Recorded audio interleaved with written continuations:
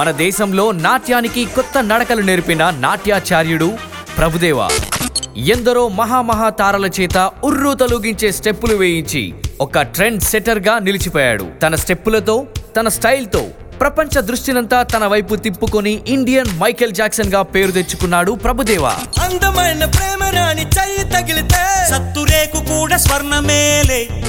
Dance family నుండి వచ్చినప్పటికీ ఎన్నో ఒడిదుడుకులు ఎదుర్కొని నాట్యలోకంలో ఒక ధ్రువతారగా గుర్తింపు పొందాడు ఆయన. ఒక యాక్టర్గా, డాన్సర్గా, కొరియోగ్రాఫర్గా, డైరెక్టర్గా ఆయన చేయని, చూడని రంగం లేదు. ఒక్క రంగంలో రాణించడమే కష్టంగా ఉన్న ఈ రోజుల్లో తను కాలు పెట్టిన ప్రతి రంగంలోనూ తనకి ఎదురు లేదని విజయం వైపు అడుగులు వేస్తూ ఎన్నో రికార్డులు సృష్టించాడు.